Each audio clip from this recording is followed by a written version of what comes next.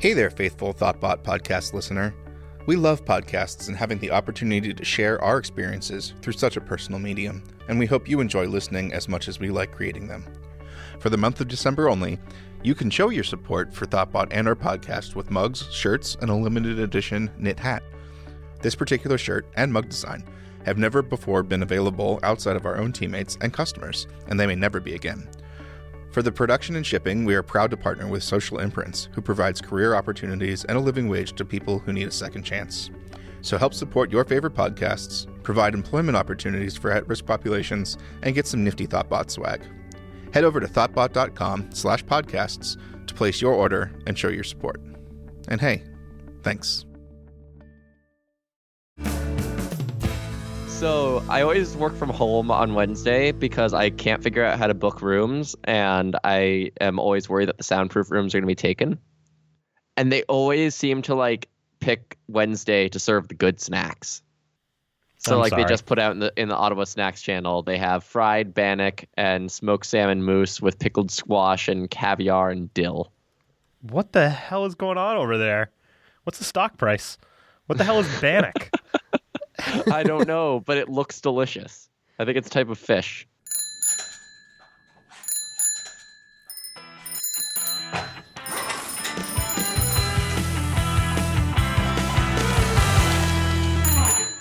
So Sam has been mad that I haven't been name dropping him enough. So Sam, Tess and I both caught your cold. You're a jerk.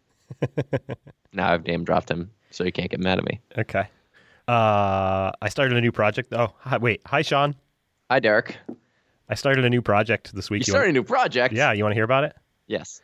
So I was going to make a joke, but I forgot to. It's the first project in a while that I've worked on that is totally greenfield. Okay. It's not in Rails? Yeah, in Rails. Dude, what happened to your pledge? That what? Oh, I mean, well, wait, hey, hold on a second. It was totally greenfield, 2 months ago. But it's been a Thoughtbot greenfield project. I'm not quite sure why it's not an Elixir. I haven't really decided to bring that up yet. But I think next week I'll tell them they need to rewrite it. But okay, cool. So it's been interesting. It's also been it's a greenfield project with a smaller company. So this morning I was commenting how it's really bizarre for me after a year of working with larger teams where it took time to get things reviewed. I can look at the Trello board, which is nice because it's not Jira, in the morning and see 3, 4, 5 cards that I'm oh, okay, those look like things I can do. And then be I can get all of those shipped today. I can get them done, reviewed, merged, and deployed all today. And it's just wow. I commented this morning that somebody reviewed my PR within 2 or 3 minutes of me opening it, and I just let it sit there because I was that's I have to wait for somebody else to look at it. That's too fast. This can't happen. Whereas on a lot of projects before, people were busy or reviews weren't very important, so they ended up hanging around for a long time. But or nobody else in the company knows how to or wants to review the pull requests. I don't think that was the case for the most part. I think it was. I'm mostly referring to my crazy 3D rendering projects. Oh, well, yeah, sure. So anyway, it was cool. It's cool to be able to look at them and be we can move fast and everything's well tested and it's in a style I mostly like. It's pretty great. Yeah, I don't know. I have mixed feelings on that because it's nice, but it gets kind of boring. I'll let you know. I mean, I could use boring for a little while. Sure. I don't know. It's just everything's very easy on projects in that stage. Yes. The interesting challenges come from the compromises you have to make with legacy code. I don't know. There's some interesting challenges that come. There's some interesting stuff happening in this code base. I don't know enough to really speak too much about it, but there's there's one search form that actually does several different types of searches. So there's an object that kind of aggregates the different types of searches and calls out to these various scopes or various query methods based on. So there's some pretty thought out design, but in that I don't mean to imply that there's no challenges whatsoever. Right. Although my initial troll response there is just use ransack. Troll. I'm aware that's why it's my troll answer. I don't know, but it's over the last year or so, I've come to have an appreciation for just legacy code. It tells an interesting story, and I kind of enjoy playing that archaeologist role. I also enjoy that, but there's a line, right? For me, the line is like my experience with legacy code as a consultant is that I'm often not empowered to do as much as I would like with it. And that's probably the case with legacy code in general. Like you're like, I'm not empowered to change this because it's in production, because for me, it's whatever. Backwards compatibility, right? Usually, sure. There's all of that, but there's still more that I think more that I could do without going afoul of that. But that bit about me, generally the legacy code projects we work on are larger projects with larger teams, and there's like not as much influence as I can have as I would like, but.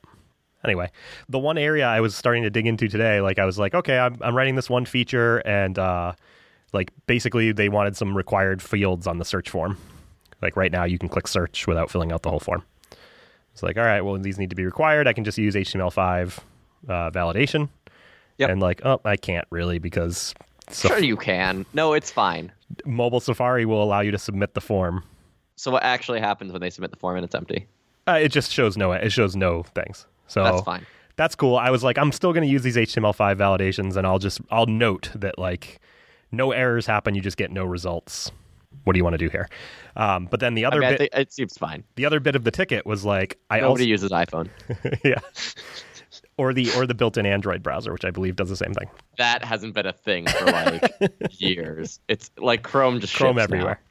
The only device I know of that uses AOSP, which is where the Android default browser still technically exists, is the Motorola line, and even they just put Chrome on it. All right.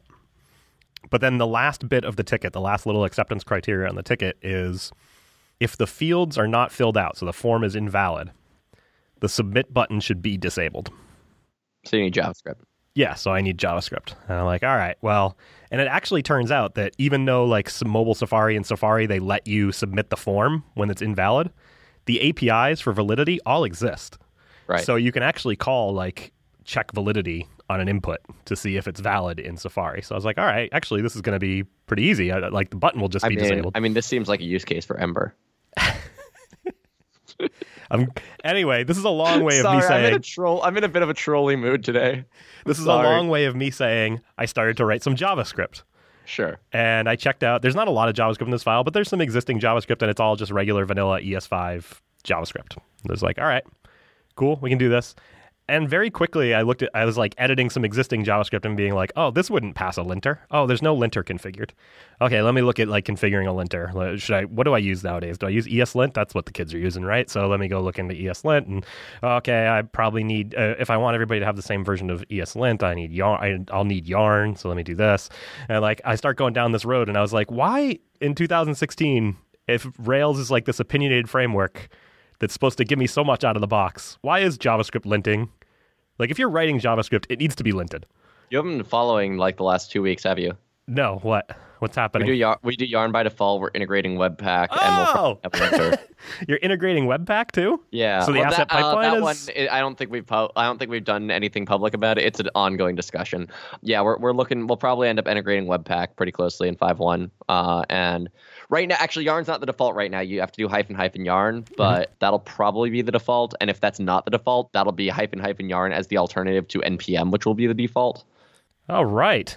All of our JavaScript stuff is on NPM now. There was an interesting discussion because UJS recently dropped jQuery as a dependency. Yes, I saw that. And we were figuring out what we were going to do because just this seemed like a good time to address the distribution of UJS because our default now is put it on NPM. Which partially just means make sure it's all plain JavaScript, which is fine.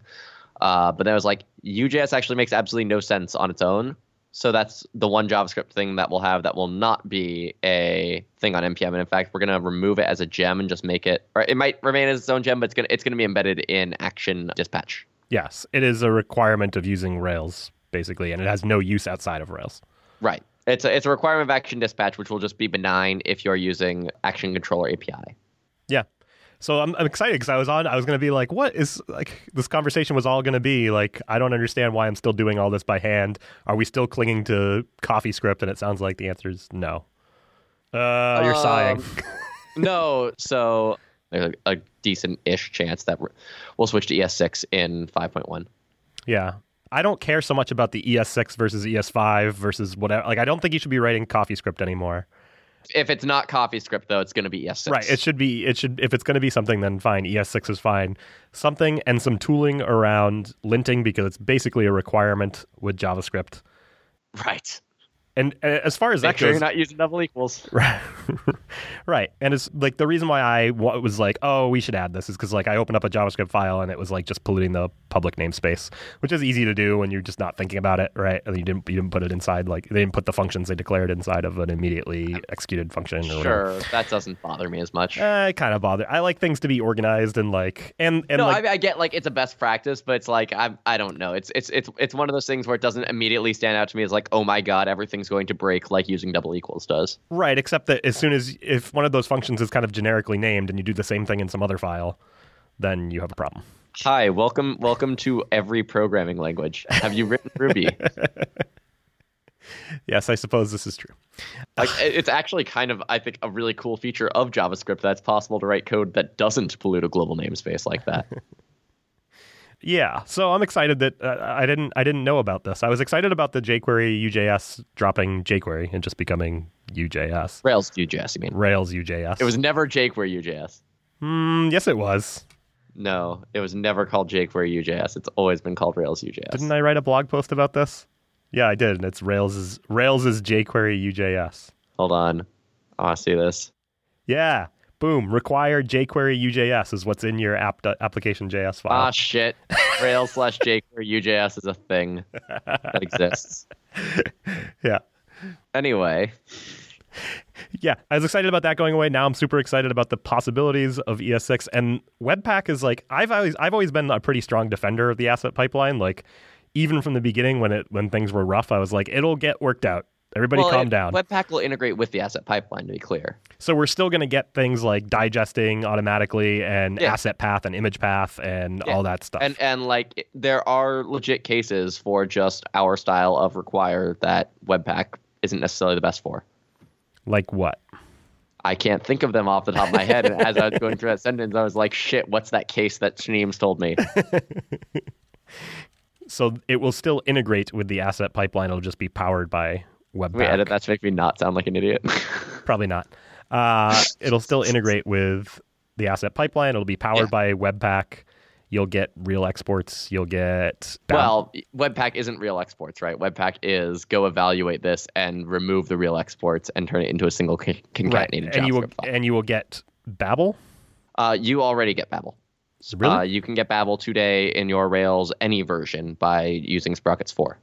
Okay. Maybe there's not a lot of JavaScript in this project, so I might just suggest that and that we start using ES6. Sprockets 4 is still in beta, for the record, at the time of this recording. It's Sprockets 4.0.0.beta 4. But like any Rails version, you can get Babel today out of the box. If you're willing to use the beta version of Sprockets. Right. And if you're on Sprockets 3, I think you just require the Babel transpiler gem, and it still just works out of the box. Well, not out of the box, but with that gem. I'm just thinking off the cuff here, but this is true, right? If your assets get pre-compiled properly, Sprockets is mostly at that point done its job, right? Yeah. There's image path and asset path and all that stuff. Right. So, but Sprockets does need to be aware of where in the process Webpack goes so that it can do the digesting and the minifying and the gzipping. Yes. Okay. So there still is some stuff that it's doing at runtime. Because I was saying, like, if it's one of those... Well, it doesn't do any of that at runtime. Sprockets, if you're pre-compiling your assets, is, like, not present at runtime, which is why it's in the assets gem group. What's the thing? There is no assets gem group anymore. Yeah, there is. What? I thought they removed the assets gem group. Did they? Yes. This is a thing I should probably know. Pretty sure we generate gem file with... Rails with 4 dropped the assets group gem file. Well, Discourse still has an assets group. Yeah, well, it should, because I liked the assets group. Okay, well, anyway, it doesn't do anything at runtime. Well, what is the part that gives you, that looks up, like if I say... Production runtime, I should If clarify. I say image path foo, what is Right, it? that's Sprockets, but in production, right, that's all been done. Because you were doing that in a .erb asset, presumably. Correct. I mean, you could do it from a controller. Right. We actually had an interesting bug this morning where, like, somebody was trying to render an image and, like, it was working in development. They deployed it to staging and it wasn't working. We're like, what's going on? And we noticed, like, that if you inspected the source of the image, it didn't have a digest on it. And I was like, okay, that typically happens if it can't find the image that you passed it. Yeah, that raises in Sprockets 4. well, either way, but I was like, okay, so that's the clue. It can't find it. And we're like, well, why can't it find it? It can find it in development, which is now, helpfully, as of Sprockets something, switched to digesting in development mode. So you get digested assets in development, digested assets in production. So that's nice. Sprockets 3 did so that, I think. Why can it find it in development and not in production?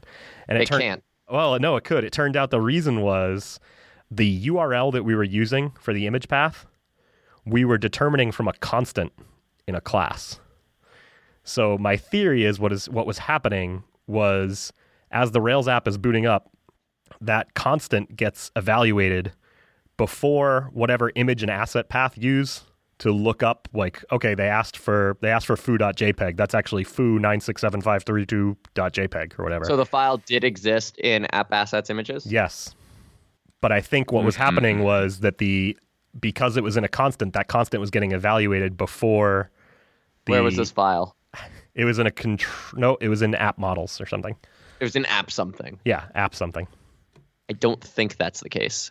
All right, well, something was happening, and what we ended up doing, what the fix ended up being, was taking the constant, which wasn't really necessary anymore. It was necessary when we were like deciding, like we had the reason why this was in a Ruby file is like there was some logic about which image you were going to show depending on a few other things. And it turned out like we only needed one image anyway, so I was like, my first thing was like, what happens if you restart the Rails app? Because I was thinking like maybe asset pre-compilation wasn't finished before the Rails app. I'm not really sure what happened, so like let's just restart it without deploying new code. Still didn't work. I was like, okay. Are you sure it wasn't just like you had images / in front of it, or you forgot images / in front of it, whichever of those two is the common mistake? No, we checked. We tried both image path and asset path. And so ultimately what we decided to do was like just put the same exact code that we had in the controller, move it to the view, and drop all the namespace we had to use to get to the helper in the Oh, right. Sure. Yeah. Yeah, and then that worked. Does the controller just override that method and not use? I'll bet that's what happens. Well, no, we were calling like action something helpers dot. I think we were doing the right thing. For anybody confused about what we're talking about, so the behavior of Sprockets historically, when you call asset path or image path or whatever, has been go try and find this, and if it can find it, generate the URL to the asset pipeline thing, and if it can't find it, return the string that you gave it. And the reason for that was because prior to Rails 3.1, which was the introduction of the asset pipeline, people would stick things in the public folder. And the public folder is your basically dumb file server directory. So anything in the public folder gets just served if anything accesses that URL. And because the asset pipeline was not an all or nothing thing, a lot of people would do a partial transition to the asset pipeline. So this was all to make that easier. So when you ask for an asset, it would try to find it through the asset pipeline. If it couldn't, it assumed you had that file in the public directory, which was great in Rails 3.1. Mm-hmm. There's some other uses for it, though. Continue. But right, so as time goes on and the asset pipeline is just the thing that everybody uses, you end up with like Rails apps that are just always using the asset pipeline. And particularly, you end up with like newer developers.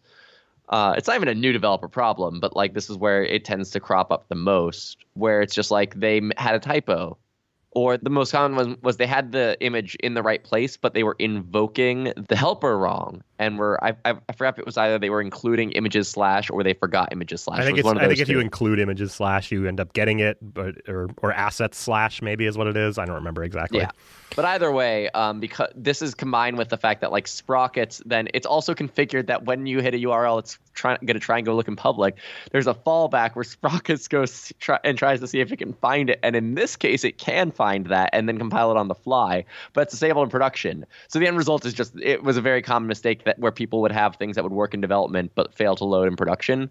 Mm-hmm. That got better in Rails 5.0 or 4.2, I don't remember which, where we now disable that fallback by default. And I think we actually disabled serving static files by default. Yeah, something happened where now, I think it's part of pre-compilation in Sprockets 3, maybe. Where the versions, whether this is a Rails thing or Sprockets thing, is always confusing to me.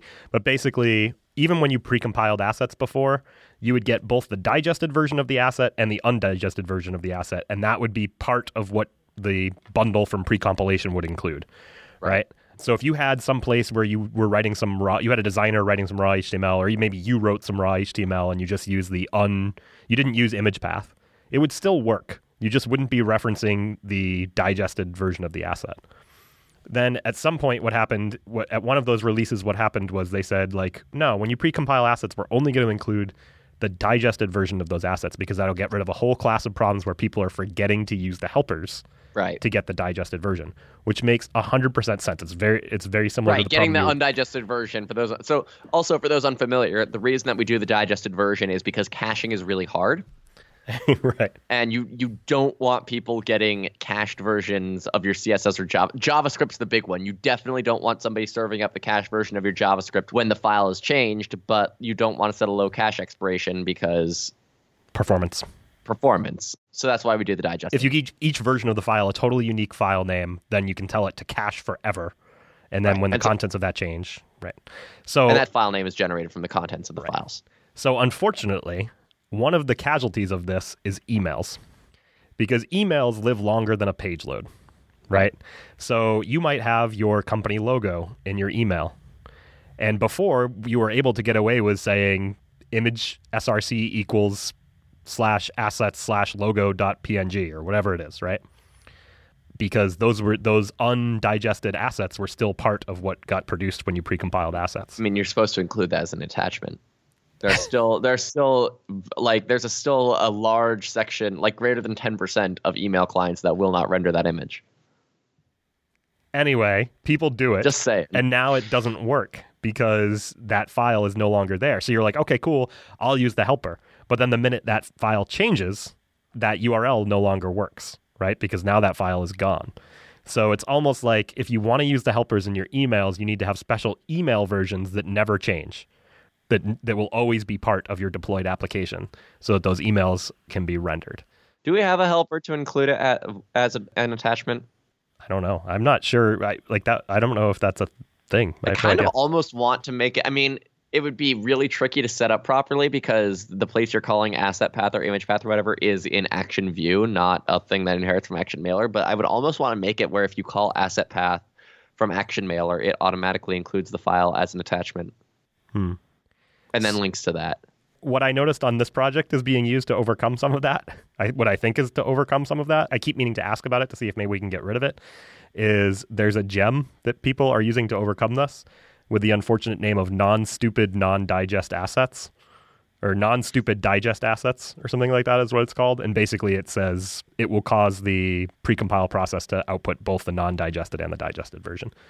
I mean, if you're uploading your assets to a CDN as well, you're probably not deleting your old digests. Well, who uploads to a CDN anymore, though? Literally everyone. No, you have origin pull from your CDN. That's the way to go, man.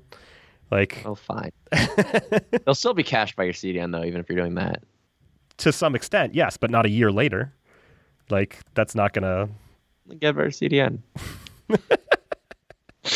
Anyway, assets. Yeah, no, that's a tricky one. I don't think that's been...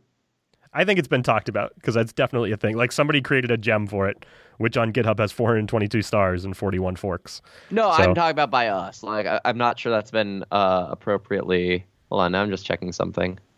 Oh, wait, no, this isn't even the... Oh, right, I need to open this in a different email client, because this is... I actually don't even know if I can get the original... Wait, yes, there's a show source in Gmail. Because Gmail now, like, reverse proxies all... So, actually, your statement is false for people using Gmail. Because they will reverse proxy those images. Right, because they pull it when it comes in. Right. Okay, but hold on. I've got I'm in the view source, Basecamp static, and it is digested. Yeah, this URL will break if they ever change their logo. Yeah, so don't change your logo. Or if they change this file, rather. Or just put the Oh, wait, it doesn't... You can put the assets in public and then change the configuration to say serve static files out of public. Right. Or do the smarter thing, which is set up Nginx and or a CDN to reverse proxy to that directory. Right.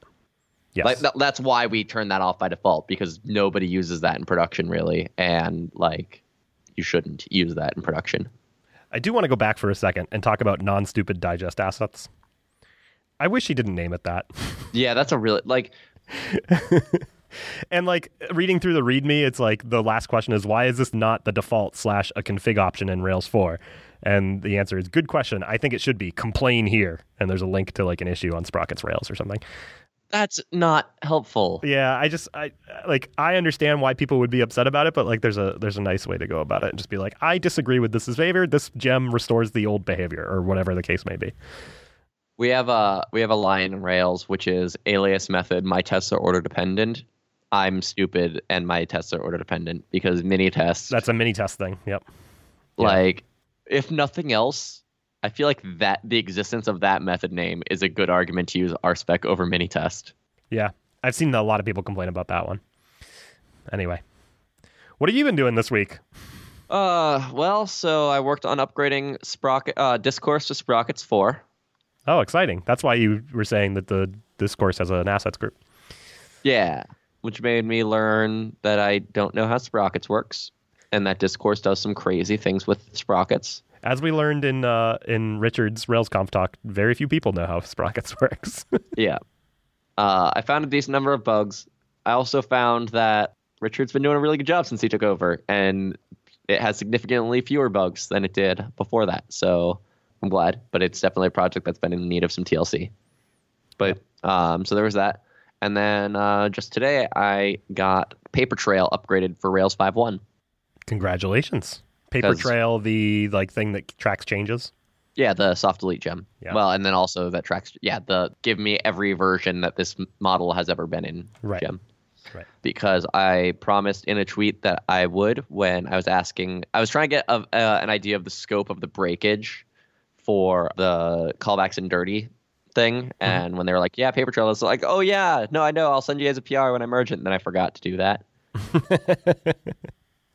So you merged it, and then now you have to go do the work. Right. Well, so then I got pinged in a pull request because the maintainer was like, let's constrain us to less than Rails 5.1. Sean promised to do this for us, but I think he was being over. I don't remember his words. He thought I was being too nice. We're like, no, I just forgot. And so I finally got around to doing it today, which was good because I want to do that for a couple of gems because it helps me make sure that I'm fully appreciative of like how much pain I'm causing. I actually feel a lot better about that change after having done this, but I'm also glad I did it because I realized that all of my deprecation warnings were backwards. So there's two new methods I introduced, right? For every deprecated method, there's the old behavior method and the new behavior method. And every deprecation warning recommended the new behavior method, which is wrong. Okay, well that's good. So I fixed that. Have you updated? Are you still working on getting Shopify to work on Rails 5? So we shipped that today. Ooh. So we had an issue. So I think we talked about this last week, right? Did we talk about the Marshall thing? I don't know. So we finished this a while back, and we did our first attempt. So basically for something this big, where it's like our tests are green, we call it top hatting when you like visually inspect that things work. We've top hatted as much as we can. Top hat. Yeah, that must be Canadian. Top hat made of money. Okay. I don't know. Anyway, we got a bunch of exceptions from a bunch of our background workers, and it was because people were marshalling instances of action controller parameters. And action controller parameters used to inherit from hash. Right, no longer does. It no longer doesn't. This exact same issue happened for a lot of people from Rails 3.2 to Rails 4.0, where flash hash and session store both inherited from hash and stopped inheriting from hash. Yes. Now, an interesting thing, this is specific to things that inherit from hash and probably presumably array and Marshall, is that if Marshall gets a thing that inherited from hash and no longer inherits from hash, it blows up at a point early enough that there's literally just nothing you can do about it. And at least with the Rails 3.2 to 4.0 one, the answer was change your session key and all of your users are logged out, which isn't that bad. This one, the ones in the database were easy because you just load in the stuff, like in a Rails 4.2 worker, you load in everything that you know is serialized and then convert it to an actual hash and then reserialize it and then change your code to just work with actual hashes, which it probably already does. The ones that were in Redis, we can't just iterate over all of Redis because that would take probably months or years. Anyway, that one though, the biggest culprit there was shopping carts, which expire after 10 days. So we updated the code, and then we're gonna wait it out. But then the 10 days, we do a code freeze around Black Friday, because Black Friday, Cyber Monday, we do, I think, more traffic that weekend than the rest of the year combined. Although I might be wrong on that. I think our average load during that weekend is 10x our peak load the rest of the year. Mm-hmm. So this year was only a week-long code freeze, which was really good. So it's funny, there's Black Friday, Cyber Monday, and then at Shopify we have Shipping Tuesday. Anyway, so that was why we didn't ship. We tried it again today. We put it on 1% of nodes. We got no exceptions. It was good. There was one dependency that we have that was emitting a deprecation warning. Deprecation warnings in production are absurdly expensive because they call caller. So that was a 1.5% of our runtime. So we rolled that back, but we'll probably deploy again tomorrow. And if there's no issues, we'll roll up to 10% of nodes, and then 30, and then full. That makes me feel good knowing that they're expensive, because I'm very obsessive about making sure there are no deprecation warnings in my code base. I love you so much right now. I wish everybody could be like you. Who wants to see those things scroll by? Nobody wants to see those things scroll by. You want pertinent information. It's kind of the same reason I'm very obsessive about queries. Like, one extra query isn't really going to slow things down, but it's just more information in the logs when I'm looking for actual information. We still have an enormous number of deprecations in our tests are running purely on Rails 5. We can't fix our controller/integration tests to use keyword arguments because the keyword argument form didn't exist in Rails 4.2. I told you when I was updating like Clearance and Scenic to work with Rails 5, I was like, this is the biggest pain. Like, yeah. No, I hate it. I would have introduced like a gem mix-in, or gem. Updating our test suite is going to be a nightmare and will probably take weeks. Yep. Like, I'm probably going to send out a company-wide email asking everybody to pitch in on this. No, I think it's the most ridiculous. Like, this is the kind of shit that leads to people just staying on old Rails versions. And it's pointless. I think what I ended up doing in Clearance, and I'll have to look this up, is just having a helper that gets mixed into the Rails 5 version that makes the Rails 4 version not be a deprecation.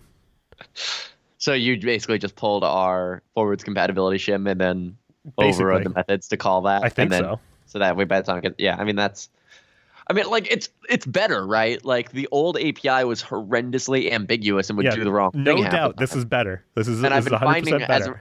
I've been going through our tests. I've been finding a bunch of places where our tests are actually broken, and the code is broken because the test isn't testing what they think it's testing. But like, I think there is a path forward that we could have and should have taken that would not have resulted in this having been a painful migration that all existing apps have to take. Yeah, basically, I'm just looking at it right now. What I did was I have a module called HTTP method shim that defines get, put, and post, which take non-keyword arguments, and then just calls super with the keyword arguments.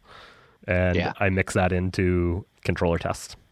I don't know. Maybe I need to do something about this. But here's the thing. I'm working on a library, so I need to maintain compatibility between Rails 4 and Rails 5. You only temporarily need compatibility between Rails 4 and Rails 5. And if you keep this shim around at that point, you'll never update the test to the better API.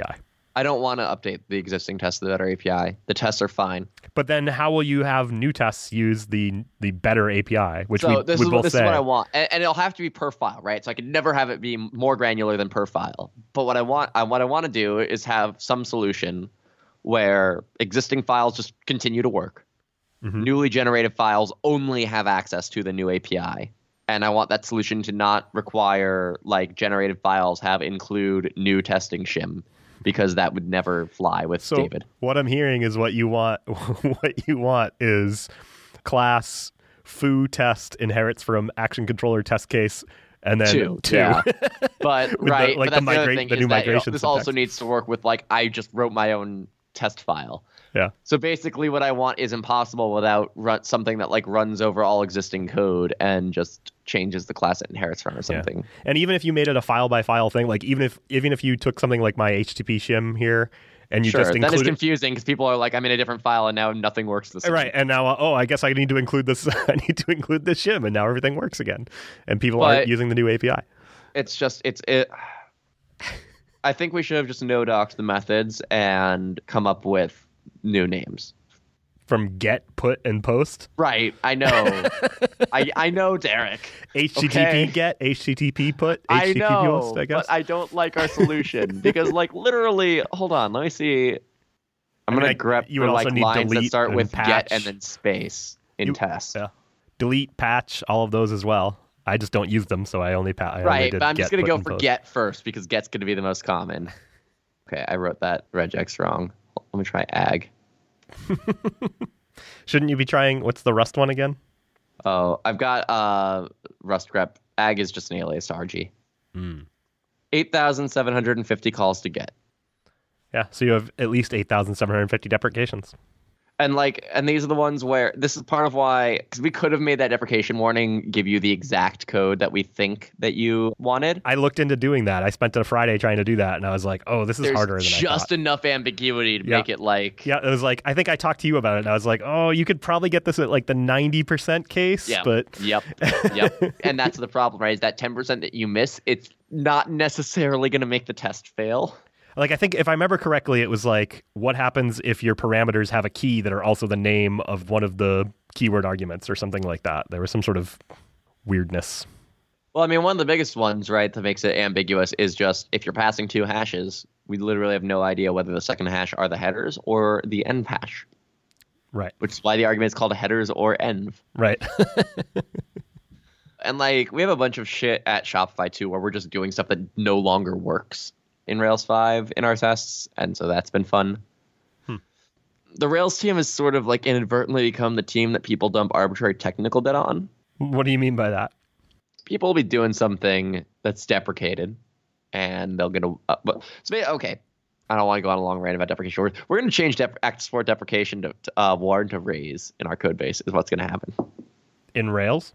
No, in Shopify. Okay, that's cool. Because it's like people will submit very large pull requests that introduce new code that's relying on something deprecated that nothing was hitting that deprecation path before. And like undeprecating it requires also refactoring their code in a way that if I were writing it in the first place, I would have preferred to have seen. Right. I don't know. Between that and compatibility stuff, it like a lot of stuff is getting dumped on our team that just shouldn't be, that other teams should be responsible for. Well, that's why you have languages that have like a compiler, like a discrete compile step when you have your little IDE or whatever, and you can say like treat compiler warnings as errors. Right. Like you say like everybody must do this, and CI does that. But there isn't that I know of. Well, that's always that's always could, difficult. Like it's difficult to turn that on after the fact. I guess you could do what you were saying, which is just make the warn method raise. Right. In test and development or something like that. Oh, no. We're going to make it raise in production, too. Okay. I was going to say what you could also do is do it just on CI or something. No. Dude. No, because if it's blowing up our shops, then people will fix their deprecation, man. All right. Okay. Good to know how you feel about that. I mean, we're really, really good at responding to deploys that introduce exceptions, so it's fine. Okay. Raphael might disagree. Yeah, I He's mean, the boss. on a small team, I can just pull down the latest change and be like, hey, that introduced a deprecation warning. You need to fix it. But on a big team, Right. You can't And do it's that. like I can't even. If I wanted to go look at every pull request, like I look at everything that happens in Rails, and that's difficult. I couldn't even do that for like a quarter of the traffic on Shopify core. Mm-hmm. But it was good. I spent today just like working on open source stuff. I've been getting into a better groove with issue triage, because since I switched to it full time, I was always like, all right, I know issue triage takes me at least 4 hours, so I'm going to do issue triage and then lunch and then stuff. And that has led to me like not being in a great mood most of the day, and like starting my days later and later, and burning out earlier in the day. So Take some time off issue triage. yeah, well, no, because that just piles up. That's okay. Well, but I have to still get through it. You don't have to. Like it doesn't go away. But you don't have to get through it. It's literally my job, though. Your job is to fix the ones that impact Shopify first and foremost, correct? Kind of. Like, I try not to really give Shopify hugely preferential treatment as a point of principle. But anyway, like, I've just been doing a better job of spreading it throughout the day lately, and I've found very helpful. So I'll do like an hour of issue triage and then work on fun stuff, and then do an hour of issue triage while I'm eating lunch, and then do some more fun stuff, and then do an hour or two after I'm done with the fun stuff to end the day. And it's been like, that works out nice. It still adds up to 4 hours. So you find that the context switch between do work, do issue triage, well, it's all work, do coding work, do issue triage work, is worth it due to the trade-off of your attitude when you're doing that issue triage or when you complete doing the issue triage? I'm really good at context switching. Okay, cool. Yeah, like literally yesterday I had Diesel in one tab, Discourse in another tab, and a Rails issue in a third tab, and I was just switching between the 3 tabs, and then when the tests were running on one, I'd switch to another. I do think that context switching has a cost, but I think somehow we've grown to overstate it. And there's probably all sorts of research that says I'm an idiot, and that's not true. But I used to work in an office where my desk was between literally everybody else in the office and the kitchen. So I'm good at tuning things out, and I'm good at context switching and distractions and shit. Yeah. It's a learned skill like anything else. Makes sense. And just it's not a thing that most developers learn, nor is it a thing most developers should have to learn. Right. All right. Should we wrap up? Yeah. Okay. Show notes for this episode can be found at bikeshed.fm/91. As always, ratings and reviews on iTunes and Google Play are much appreciated. If you have feedback about this episode or any of our other episodes, you can tweet us @_bikeshed, email us at host@bikeshed.fm, or leave a comment on our website. Thanks for listening to Bike Shed, and we'll see you next time.